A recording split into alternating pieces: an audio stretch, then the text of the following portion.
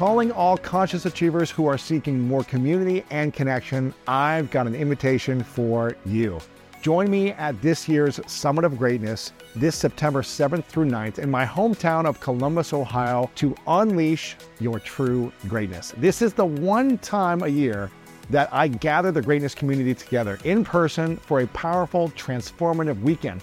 People come from all over the world, and you can expect to hear from inspiring speakers like Inky Johnson, Jaspreet Singh, Vanessa Van Edwards, Jen Sincero, and many more. You'll also be able to dance your heart out to live music, get your body moving with group workouts, and connect with others at our evening socials. So if you're ready to learn, heal, and grow alongside other incredible individuals in the greatness community, then you can learn more at lewishouse.com/summit2023. Make sure to grab your ticket, invite your friends, and I'll see you there. Dream sleep provides a form of almost overnight therapy. That dream sleep is emotional first aid. And it's during dream sleep at night that your brain takes those difficult, emotionally charged experiences, sometimes even traumatic memories, and it... Welcome to the School of Greatness. My name is Lewis Howes, former pro athlete turned lifestyle entrepreneur. And each week we bring you an inspiring person or message to help you discover how to unlock your inner greatness. Thanks for spending some time with me today. Now let the class begin. Welcome to today's special episode. Over the last 1,300 plus episodes, there have been so many impactful interviews that I've been lucky enough to have, and I always like to reflect on some of the most powerful. And this episode was one that resonated with most of you guys in the past, and I'm excited for the value it's going to bring you today as well. So I hope you enjoy today's episode. Welcome back, everyone, to the School of Greatness. I'm very excited about our guest. Dr. Matthew Walker is in the house. Good to see you, sir. How you doing? Good to see you, Lewis. Thank you so much for having me on the show. I'm excited about this because as a former athlete, as someone who's always wanted to perform at high levels in business and sports and just have a great life, I've been obsessed with the topic of sleep, and I've been obsessed with creating sleep sanctuaries, figuring out what plants you put in your room when you sleep, what temperature should it be, the blackout shades, like all this stuff. I've been obsessed with this.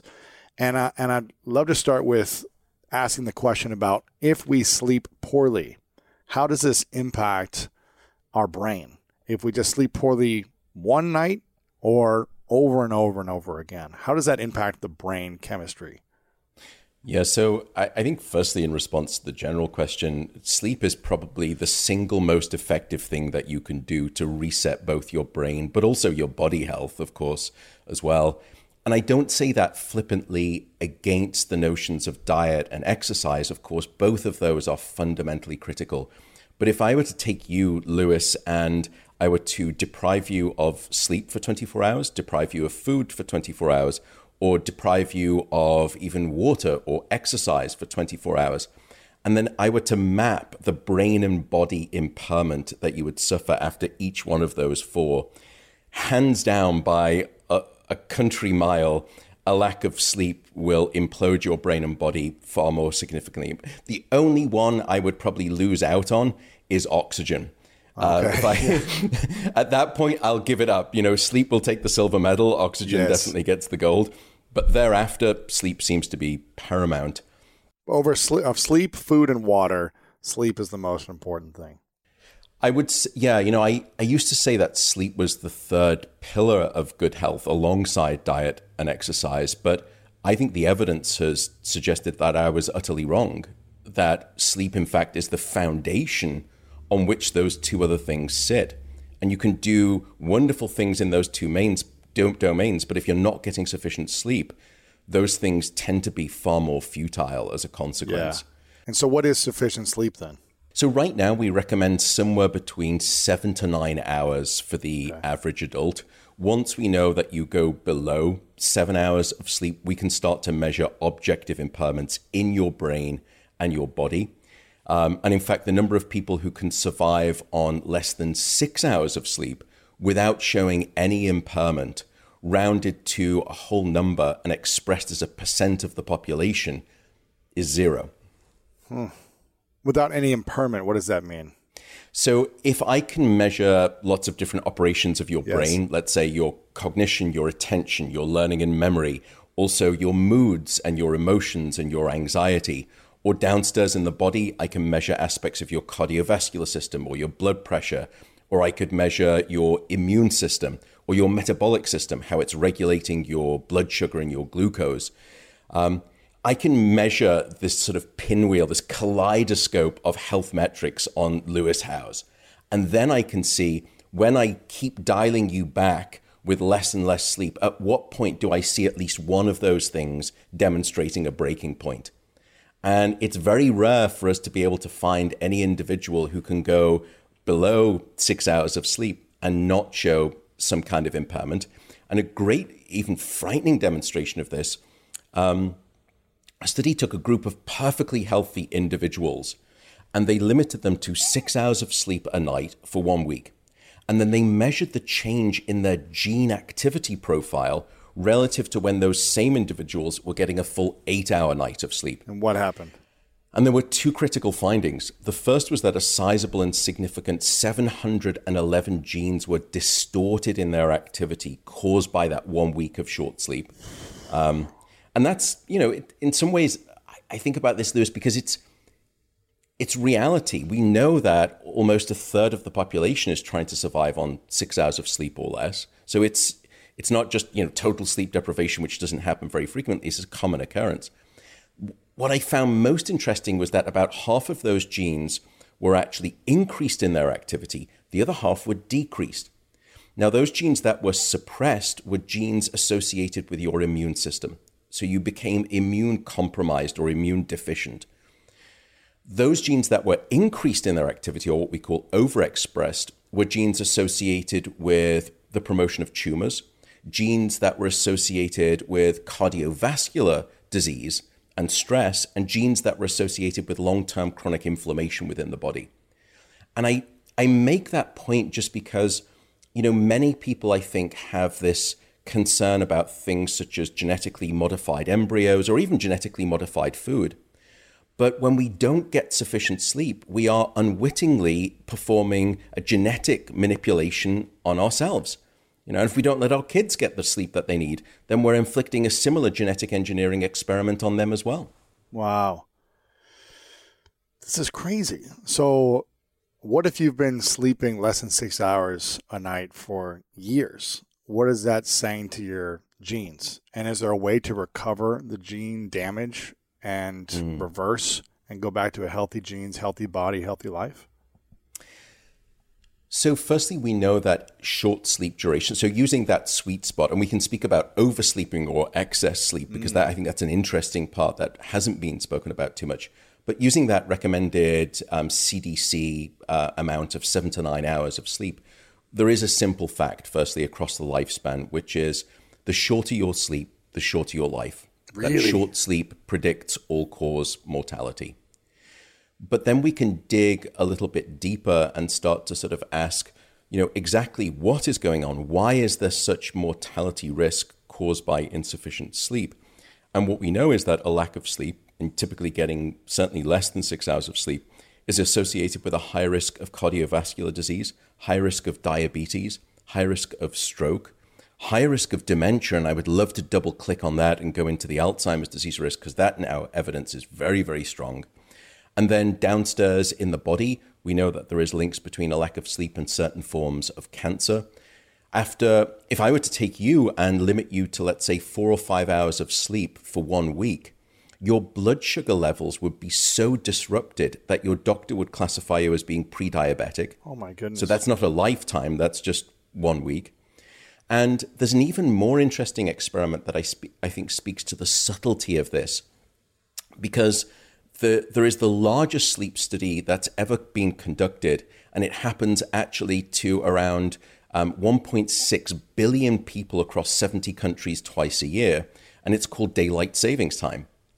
Now, in the spring, when we lose just 1 hour of sleep opportunity, firstly, what we've seen is that there seems to be a 24% increase in relative heart attack risk the next day, which stuns me. And what's fascinating in the fall, in the autumn, when we gain an hour of sleep, there's a 21% reduction in heart attacks. So it's bidirectional, and that's just 1 hour of sleep. And you see, there was some great recent data. You see a very similar profile regarding that daylight savings shift for road traffic accidents on our streets. I've heard about this. Tragically, suicide rates as well. And then even more recently, what we discovered is that during that springtime shift, when you lose an hour of sleep, the sentencing of federal judges is significantly harsher because their mood and their emotion is that much worse because of that 1 hour of lost sleep, that they dole out harsher sentences. So, we can you can ask the question, what about a lifetime? We don't even have to ask about a lifetime of short sleep. We can ask about these really, 1 week of short sleep, or even one night of 1 hour of lost sleep. And I think that's how fragile our brains and our bodies are to this thing called a lack of sleep. And you could then ask, well, why are we so sensitive? Because I can go without food for 24 hours and I can go without water for 24 hours. I'm still not too bad. I'm in fairly decent shape. Mm-hmm. Why is sleep the exception to that rule? And the answer seems to be this. Human beings are the only species that will deliberately deprive themselves of sleep for no apparent good reason. Why is that? And it was such a unique thing. And what that means is that Mother Nature, through the course of evolution, because no other species does this without real need for survival, and I can speak about some of the exceptions, but human beings are strange like this. In other words, Mother Nature hasn't have to face the challenge of coming up with a solution called sleep deprivation, because she's never faced it in the course of evolution. And so there is no safety net in place here. And that's why we think human beings implode so quickly and thoroughly, mentally, cognitively, and physically, caused by insufficient sleep. And why do you think, why are the majority of people bad at getting good sleep? Is it we're distracted? Is it we think we need to be doing more? Is it we're stressed and worried about the past and the future? Is it, we just want to work harder? What is the main cause of why we get poor sleep? It's such a fundamental question. And in some ways, it's all of the above plus. So I think the first, and I've thought about this a great deal, why are we suffering this global sleep loss epidemic that we're under right now? I think the first thing is that, unfortunately, sleep has an image problem. That, the PR agent for sleep should be fired, because we associate sufficient sleep with this concept of being lazy, of being slothful. And that's a terrible disservice to this thing called sleep. And it is very different to things like diet and exercise. I think a lot of people like to virtue signal with, what they eat. And they certainly are very proud to tell you, I work out 5 times a week. I'm in the gym at this time of morning. And, all of which I think are great and to be applauded and supported. But we have the very opposite. We have this almost, we don't. Some niches of society have this sleep machismo attitude. This kind of, you can sleep when you're dead mentality, which, by the way, based on the evidence, is mortally unwise. Yeah, it will lead to both a shorter life and a life that is significantly less healthy. So I think the first thing is we need to change our cultural appreciation of sleep from something that is a waste of time to something that, in fact, is an incredible investment. It is probably the very best and the most freely available, democratic, and painless health insurance policy that I could ever imagine. I think the next thing is the way that we work in society. We are working for longer hours, and before the pandemic, people were commuting increasingly longer amounts of time. What that meant was that people were leaving the house earlier, they were arriving home later, and no one wants to shortchange time with family or Netflix or whatever it is your poison. And so the one thing that has become squeezed like vice grips in the middle of the night is this thing called a sufficient bout of slumber. But then there are plenty of people who give themselves the opportunity to get enough sleep, but they can't obtain it. And that is where things such as insomnia or sleep disorders, things like snoring, come into play. And you touch on, and I know that you've spoken, and I'm so grateful for what you've done regarding discussions of mental health. We know that one of the principal roadblocks to getting this thing called a good night of sleep is anxiety. Stress, worry, anxiety, regret, all those things. Yep. Resentment, and holding on to all that stuff. That is toxic to sleep. You're absolutely right. And in fact, anxiety and physiological stress is our principal model for the explanation of insomnia right now. It's not the only cause, but it seems to be one of the principal causes. And in modern society, it's become so easy, and I'm not finger wagging. I'm just as guilty. We are constantly on reception, but rarely do we do reflection. And unfortunately, the time when most of us do reflection is when we turn off the light and our head hits the pillow. And that's the last time. That's the worst time. Oh, because I don't know about you, Lewis, but, at night in the dark, thoughts are not the same thing. Concerns become twice as big, or you 10x the size of concerns. I start to worry, I ruminate, I catastrophize. Yet in the light of day, those things seem very different. And so we can speak about sleep tips perhaps later on, but certainly getting right with your emotions and your anxiety is key to good sleep. And that's one of the things that prevents sleep. I also think that there's an issue at the public health level. We've had in many first world nations wonderful government mandates regarding health, regarding drink driving, regarding safe sex, regarding drugs and alcohol, and even food, and even inactivity and sitting. And when was the last time you heard of a first world nation provide a public health message and memorandum regarding sleep? Never. Yeah. And I don't remember one either. Mm-hmm. So from every level at a public health global, government level down to a workplace level, we laud the airport warrior who's flown through 4 different time zones in the past 3 days. They were on email at 2 and then they're back in the office at 6. We celebrated those people. We did, And the funny thing, by the way, is that after about 20 hours of being awake straight, you are as cognitively impaired as you would be if you were legally drunk. Now, I would never, as a CEO say, I have got this fantastic team of people, they're drunk all of the time. But we do say, I've got this fantastic group of people, they just are at it all hours, they are dedicated, they're always working, they spend minimal time sleeping, they're just all out, they love this project. But we've got this strange mentality. And then I think it comes down to, even within schools, we've got this incessant model of early school start times. And super early, isn't it? It's incredible. You got to be there, 6:30 or 7 or something, right? 6:30, 7:30. And that data is actually very powerful. What we found is that when we delay school start times, first, academic grades increase. Wow. Truancy rates decrease. Psychological and psychiatric issues decrease. But then what we also discovered is that the life expectancy of students increased. And you may be thinking, well, hang on a sec, how do you measure that? And the leading cause of death in teenagers 16 to 18 is actually not suicide. That's second. It's road traffic accidents. Really? And here sleep matters enormously. And I'll give you one example. It was in Teton County in Wyoming. They delayed their school start times from 7:30 in the morning to 8:55. By the way, what are we doing trying to educate our children at 7:30 in the morning? No, I can't think.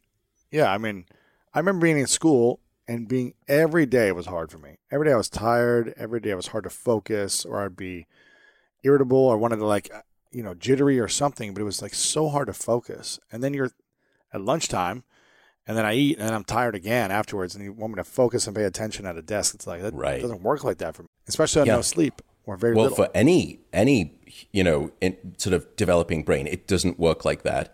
And for some people, to make a 7:30 a.m. start time, school buses will begin leaving at 6 o'clock or 5:30 in the morning. That means that some kids are having to wake up at 5:15. This is lunacy.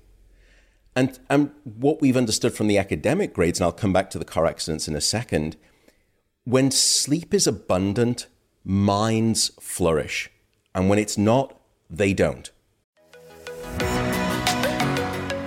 One of my favorite parts about my job is that I get the opportunity to travel a lot. And in fact, I'm recording this right now while I'm in Mexico. And actually, I was thinking about something that I wanted to share because I get a lot of questions from so many people about different side hustle ideas. So here's one for those of you out there that are on the go a lot like I am or traveling a lot. When you're staying in your Airbnb on your trips, have you ever thought about how you could be making extra money by hosting through Airbnb while your home is vacant? If you're interested in an extra stream of income, Airbnb hosting is an easy place to start, and it's like giving your home some company while you're away. Your home might be worth more than you think. Find out how much at airbnb.com/host. And what we've discovered with the road traffic accident in Kenton County, when they made that shift, the only thing more remarkable than the extra 1 hour of sleep that those kids reported getting was the reduction in car crashes. The following year, there was a 70% drop in vehicle accidents. Wow.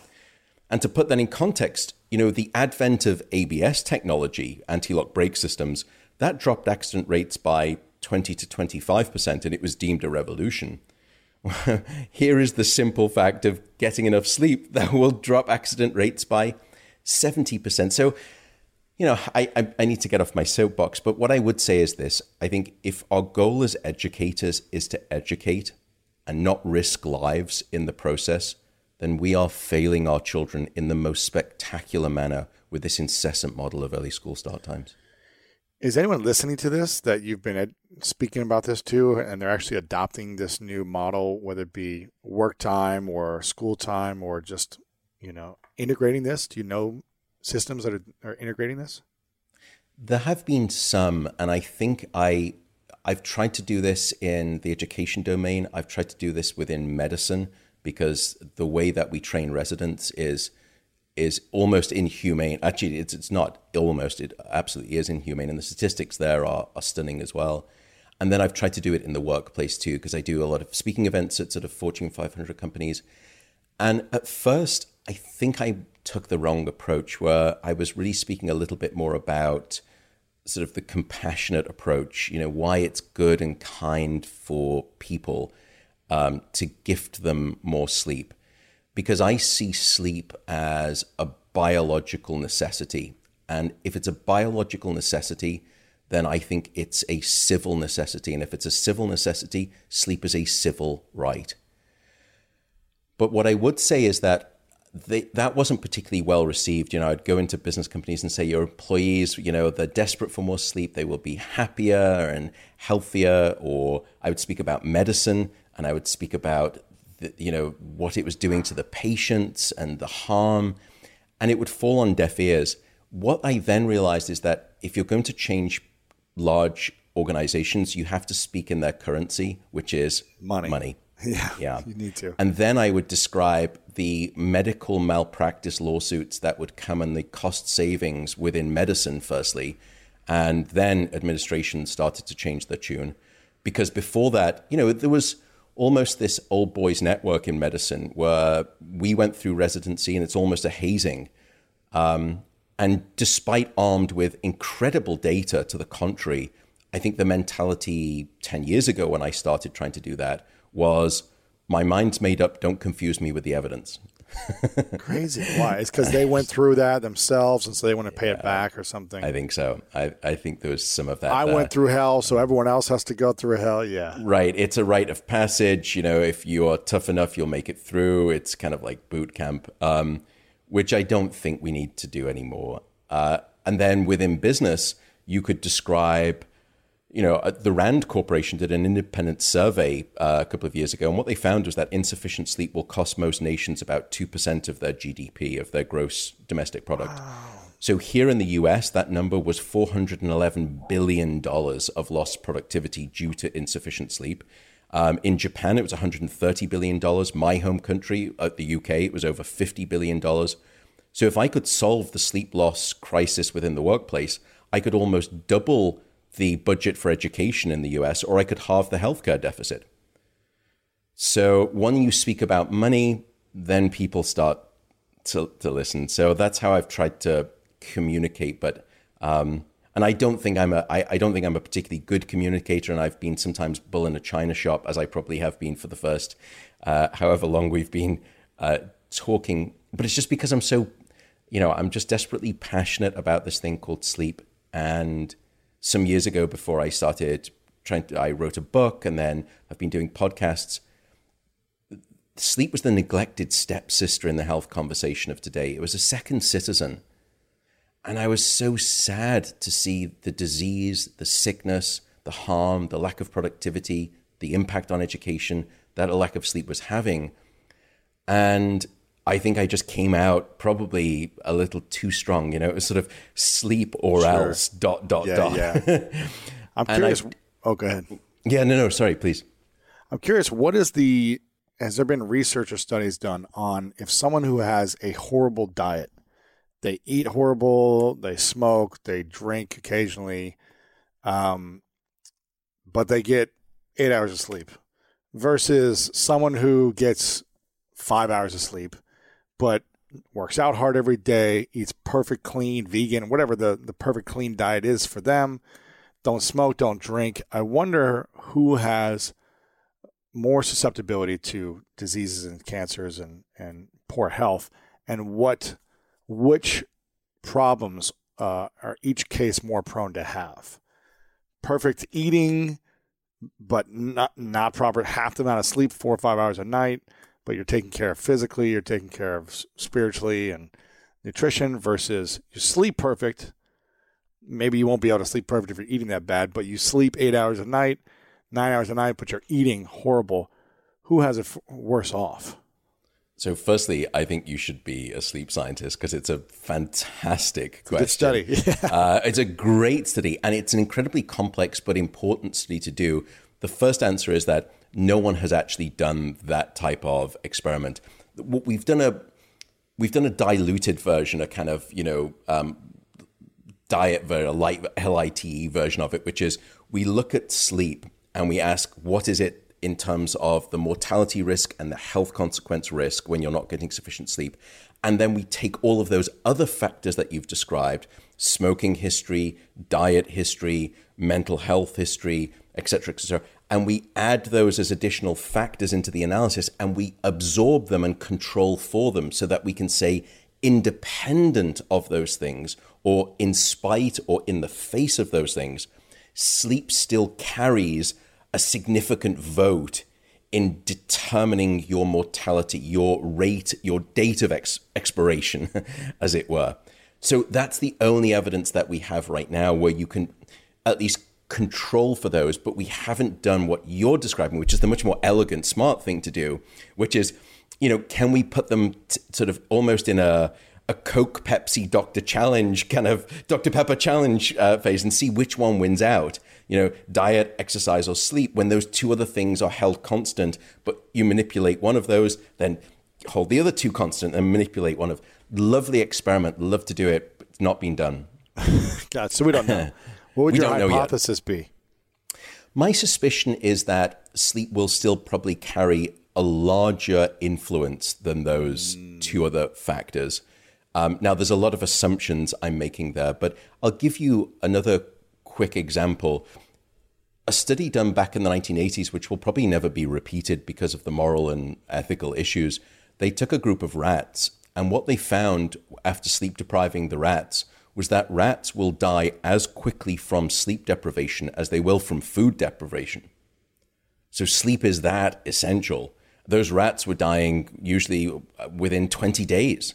So sleep seems to have a deathly consequence to it.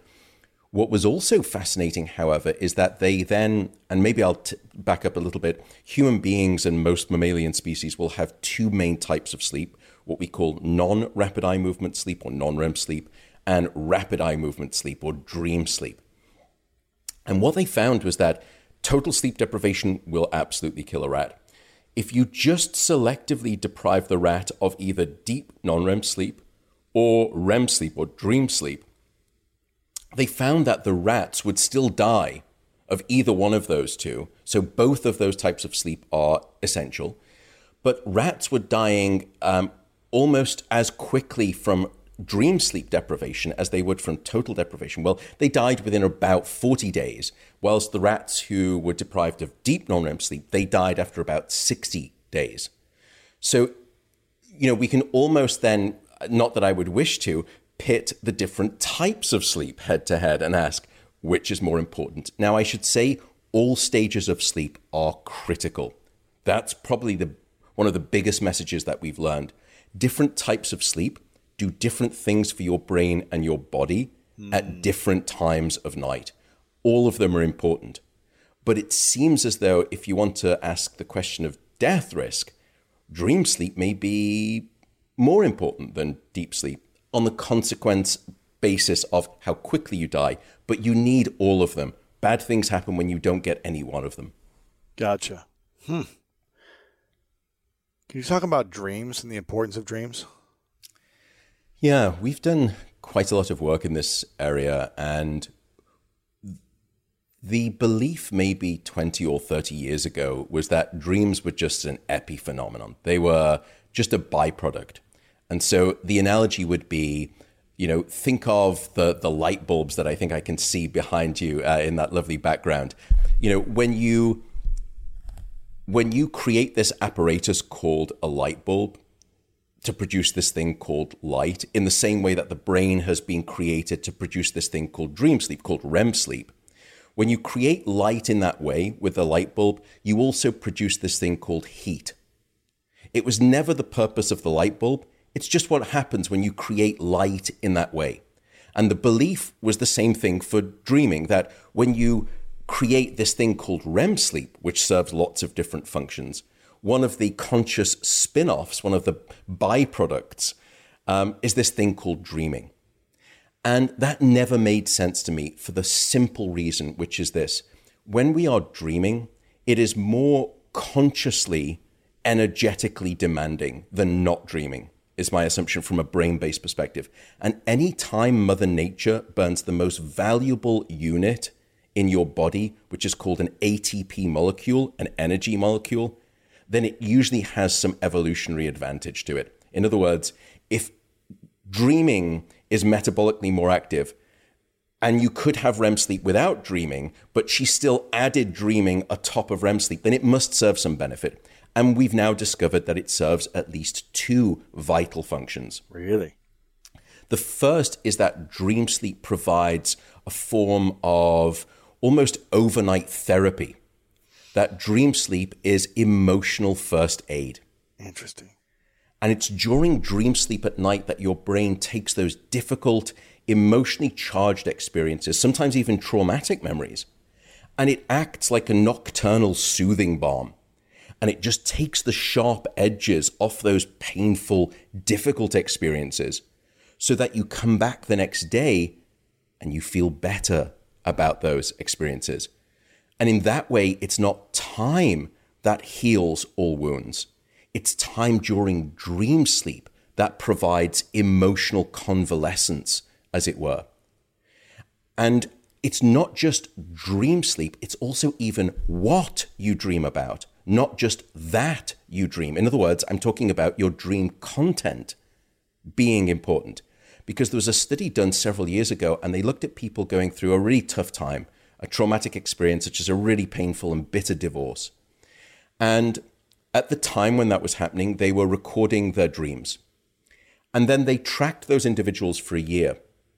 And 1 year later, about half of them had clinical resolution to their depression, and the other half did not.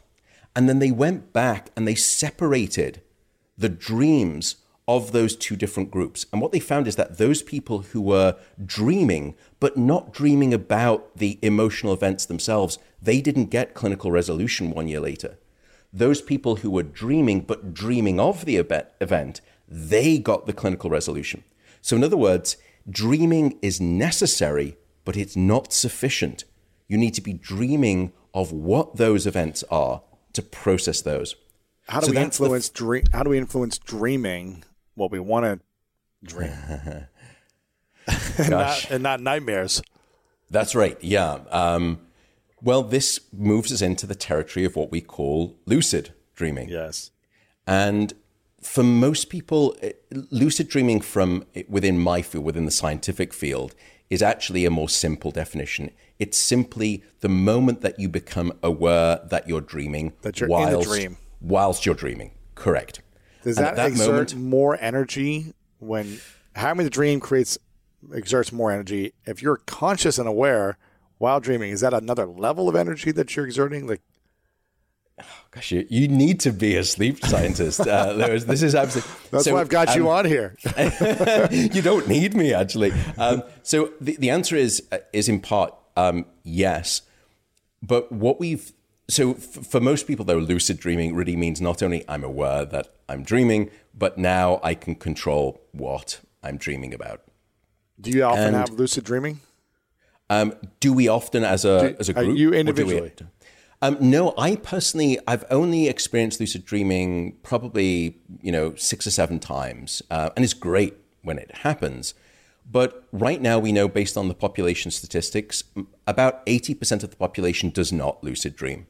20% of the population does lucid dream, which then brings us on or back to your astute question, which is, can we control our dreams, and is that a good thing? To gain lucidity and to gain control and to give over the driving seat to me, the individual, rather than to Mother Nature's blueprint that she's worked out.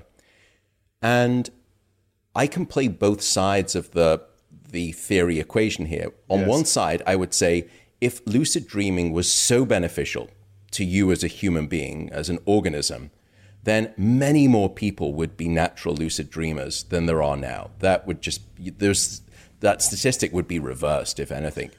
Well, I mean, if sleeping an extra couple hours a night is more beneficial, which it is, then more people would also be sleeping more. Well, that's the hard part, is that with lucid dreaming, it's very difficult to control. But to choose not to sleep, that's unfortunately very easy to control. Or society. Difficult for a lot of people think it's difficult. Well, we'll come back to it. I mean, there's really 2 separate things with insufficient sleep. There is you either not giving yourself the opportunity to sleep, or society not giving you the opportunity to sleep, despite you being able to sleep very well. Right. Versus you giving yourself plenty of opportunity to sleep, but just because you have a sleep disorder or you have sleep issues, you cannot generate the sleep. So the difference is opportunity is present, but you can't create the sleep.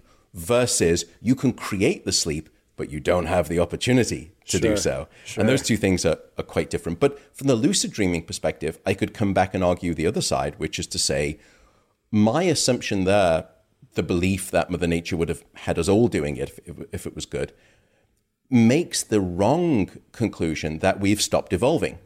In other words, what if that 20% of the hominid population who are lucid dreaming is the next wave of evolution? They are the superhumans who will come next and succeed people like me who aren't natural lucid dreamers. So I can play both sides of it. Interesting. Is there a way to train your mind and body in order to lucid dream more? There have been some attempts. So there's a scientist called Stephen LaBerge who actually has an Institute of Lucidity.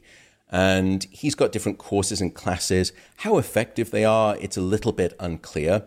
And there are some simple techniques where you can, firstly, before you go to bed at night, and it sounds hokey and strange, is just repeat like a mantra to yourself, I am going to try and become conscious in my dream. I'm going to try and become conscious. And then you can do virtual reality testing in the dream, and you can do this when you're awake. So right now, I am looking at my laptop, and if it's a physical entity and I'm in the real world and I'm awake, if I were to tap my screen, I can feel it physically. And you can go around and keep reminding yourself, I can go over to the light switch and turn it on, turn it off. Do I have voluntary control of what's going on in my environment? Because often you don't have in your dreams. And then by doing that in your waking day, you can try to train yourself to do that during your sleeping, dreaming life.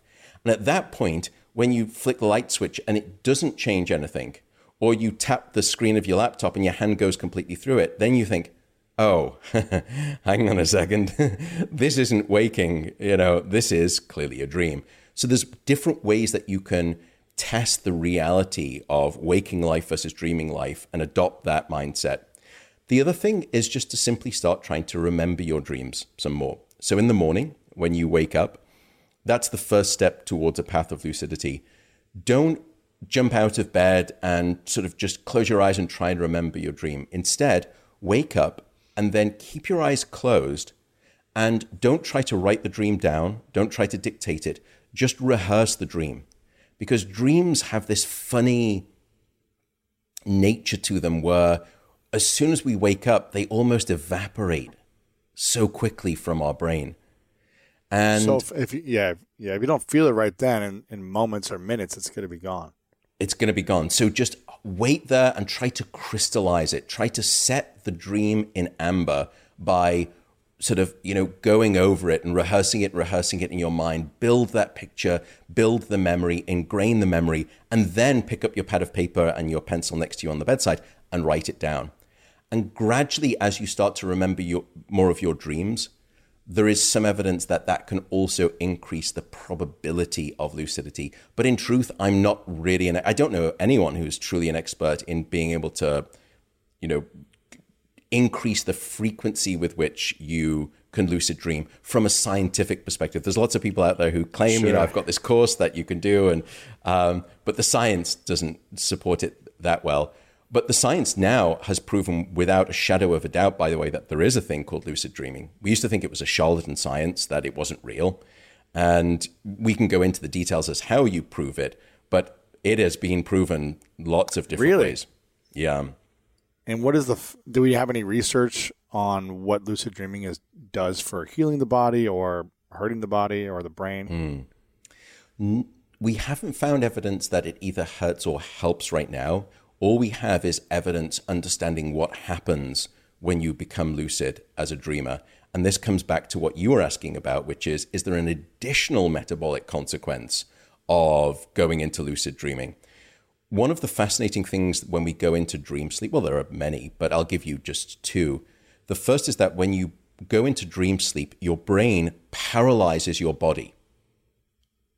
You are utterly incarcerated in physical lockdown. And the reason is very simple. Your brain paralyzes your body so the mind can dream safely, so that you don't act out your dreams. So you don't go move your body and Correct. And so what we know is that the mechanisms that control REM sleep and non-REM sleep start deep down within the brain, in fact, in the brainstem. So if you were to take a fruit, like a pear, and you were to turn it upside down, it's that sort of, thin end and the stem of the pear. That's your brainstem. It's there where the principal battle for non-REM and REM sleep plays out across the night to create the 90-minute cycle of non-REM to REM sleep in humans.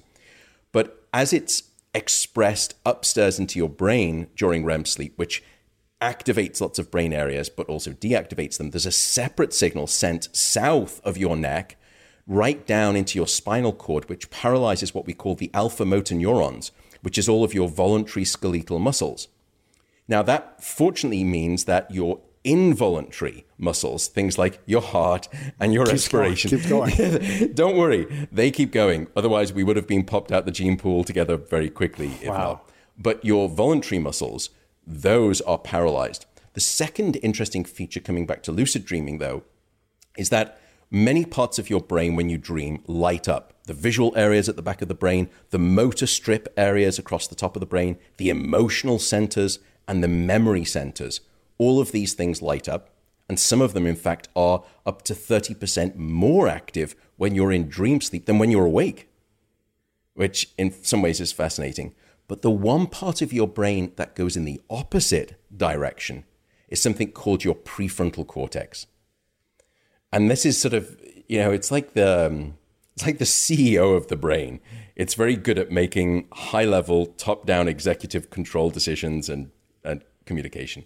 That part of the brain, as we go into dream sleep, is actively inhibited. So your rational, logical brain is shut down, and all of these emotional and memory centers light up, No wonder dreams are bizarre, illogical, hyper-associative, filled with memories, filled with visual aspects, often have kinesthetic aspects to them.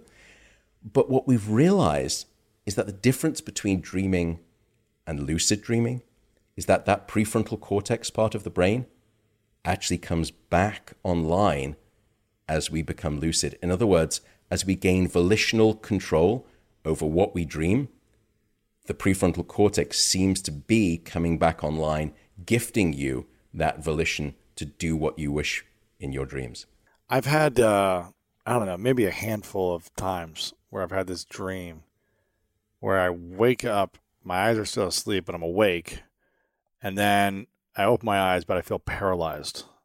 And I feel like I'm screaming, yet nothing's coming out. And I can't move my arms, and I'm like, am I paralyzed? And then eventually, like, something comes out of my mouth, and I can move. But it always feels very weird. It's like paralysis. I don't know if that's... And what it's called is sleep paralysis. It's a very well-known thing. And normally what happens to all of us so REM sleep and non-REM sleep, as I said, will go in this 90-minute cycle. But what's interesting is that in the first half of the night, that's when you get most of your deep non-REM sleep, and you don't get very much REM sleep. In the second half of the night, that's when the seesaw balance shifts, and now you get much more of your dream sleep, in those last few hours especially. And normally, as we're waking up out of sleep, and therefore typically REM sleep, and therefore typically dreaming, the brain has this beautiful synchrony, this lockstep of increasing consciousness into wakefulness and increasing release of that brain-body paralysis. So that as you are regaining waking mental life, your body is released from its physical lockdown, from physical incarceration.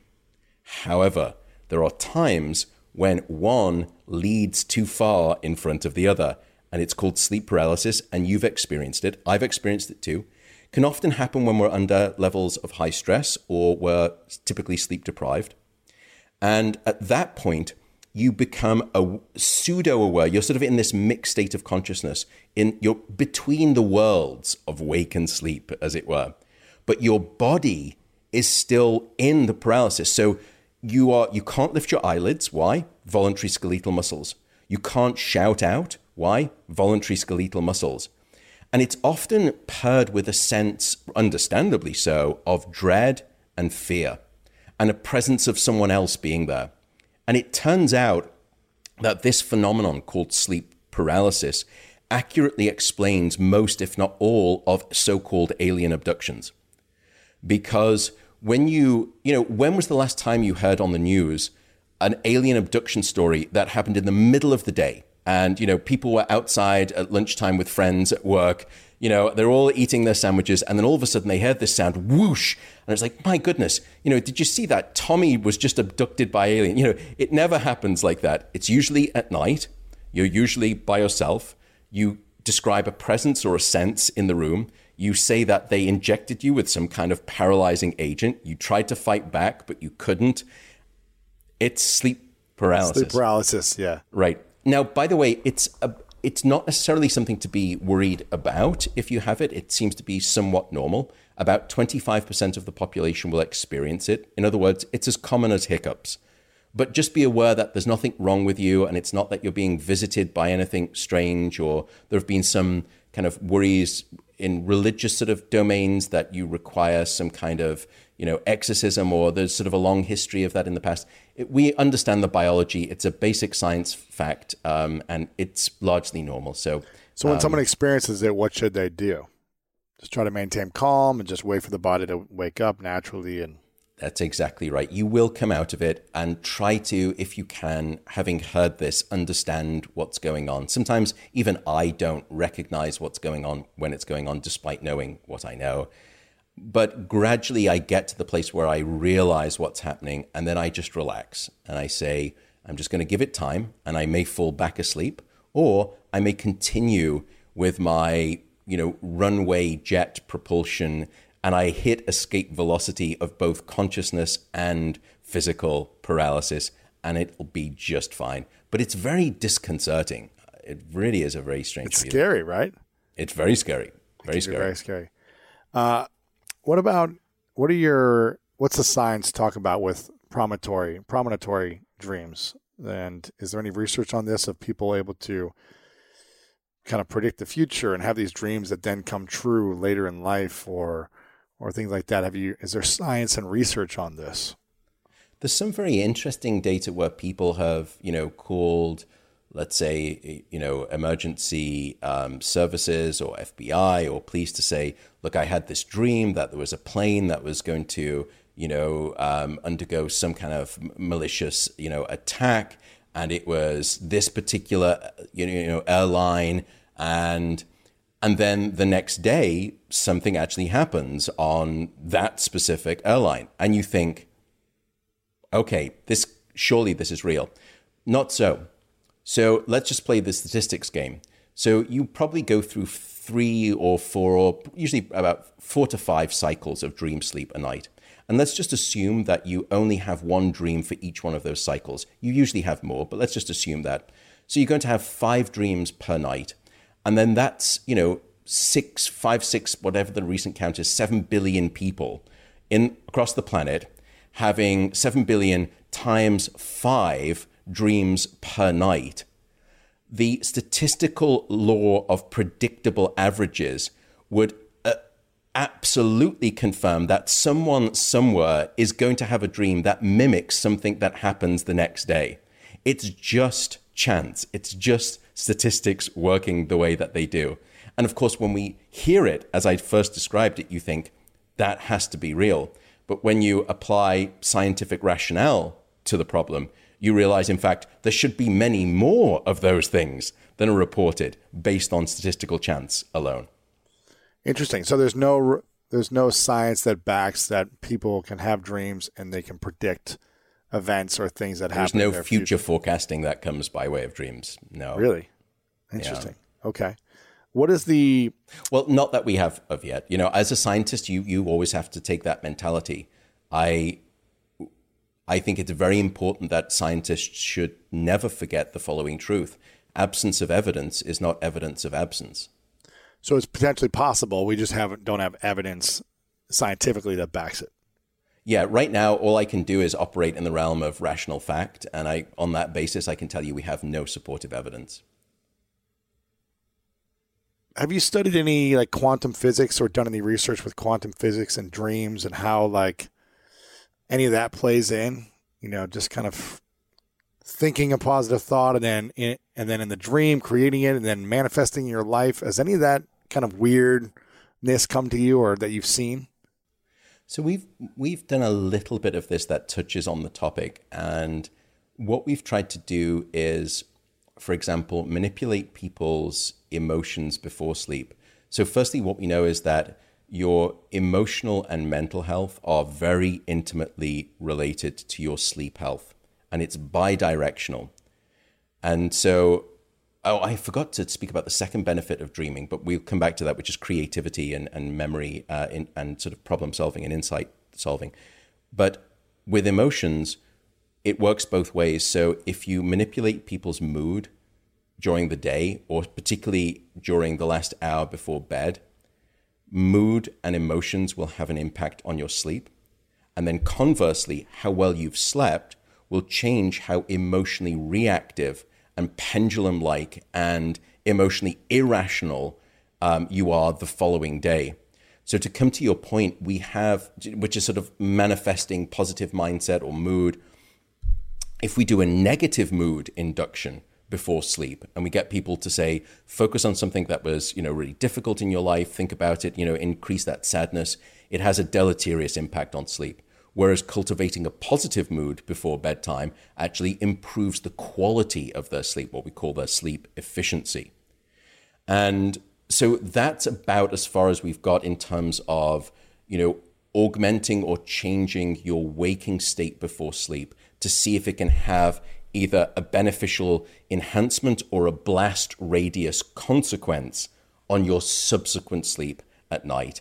And then we've done the opposite. We've manipulated your sleep at night and then looked at how you become emotionally unhinged the next day, right. As it were. And, that should be no surprise for, a parent. I don't have children, but, it's often that idea of a parent holding a child, the child is crying, and they look at you and they say, they just didn't sleep well last night. As if there's some universal parental knowledge Right. that bad sleep the night before equals It's moodiness. bad mood Yeah. and emotion reactivity the next day. The same is true adults, for healthy adults. Yeah, exactly. Have you ever heard about people that can have a dream and then connect with someone else in their dream and actually have like a conversation or shared dream experiences? Is that a possibility? I'm throwing out some weirdness here. I'm just curious if this is any studies of this or any research done where it's like, okay, me and you, we're going to try to find each other in a dream and experience the dream together. Is that even possible? We've got no good evidence for that again. But the thing is, I don't know of anyone who's actually tried to study that. We're only now just trying to study cooperative brain activity in waking people. So normally the way that we do experiments in brain science is that we will put people inside of a brain scanner and we'll do lots of different things with them and we'll try to understand how their brain is accomplishing those things. Only recently, because of expense in part and practicality, if you get two brain scanners in one room, next to the other, and then you put two people in those brain scanners and you have them cooperate and perform at the same time, let's say they're doing some kind of cooperative gameplay or they're going through the same emotional experience, can you see similar coordinated brain activity that's going on? Does that mean that they are psychically or physically, bonded through some connection that we can't see? Probably not. It just means that when two brains are doing the same thing at the same time, they express the same pattern of signature activity. But it's much more difficult to try to do that experiment with dreaming because most people can't coordinate. It's hard for us to control what one person is dreaming about, let alone coordinate the co-experience of two people at the same time and be measuring their brain activity. So it's just a very difficult question. And I suspect probably not. I suspect most organisms, including humans, will retreat to a solo location, and sleep is typically, as a dream conscious experience, a unique individual experience. It's where we, if anything, stop processing external worlds and external events and people, and we start to focus internally on the information that we've gathered during that day and start to ask, based on everything that I've learned today, how does it fit into all of my back catalog of autobiographical experience? And this is where we come to the second benefit of dream sleep, which is that dreaming is a form of almost, it's informational alchemy. Dreaming is a little bit like group therapy for memories, that sleep gathers in all of this information. And in this wonderful, bizarre theater that we call dreaming at night, it starts to collide different pieces of information together and starts to test whether they should be connected. But it's not an obvious logical connection. It's not when you're awake, you do a Google search gone right, which is your brain calculates the associations and it puts you on page 1. When we're dreaming, it does the opposite. It takes you straight to page 20, which is some hyper-associative, crazy link. But I think that that's important because it's two different modes of processing: logical, convergent, rational, versus illogical, divergent, irrational. And when you do that type of hyper-associative processing, you start to see patterns that you can't see while you're awake. And what we've discovered is that the second benefit of dreaming is creativity. That you go to sleep with the pieces of the jigsaw, but you wake up with the puzzle complete.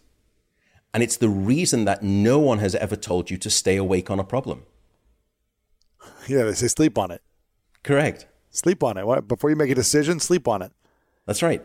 Yeah. Both from the emotional standpoint, that it creates resolution, so you're a more rational, balanced, emotional individual making the right choices, and also from an ingenuity perspective as well, from a creativity perspective. We end up seeing solutions to previously impenetrable problems.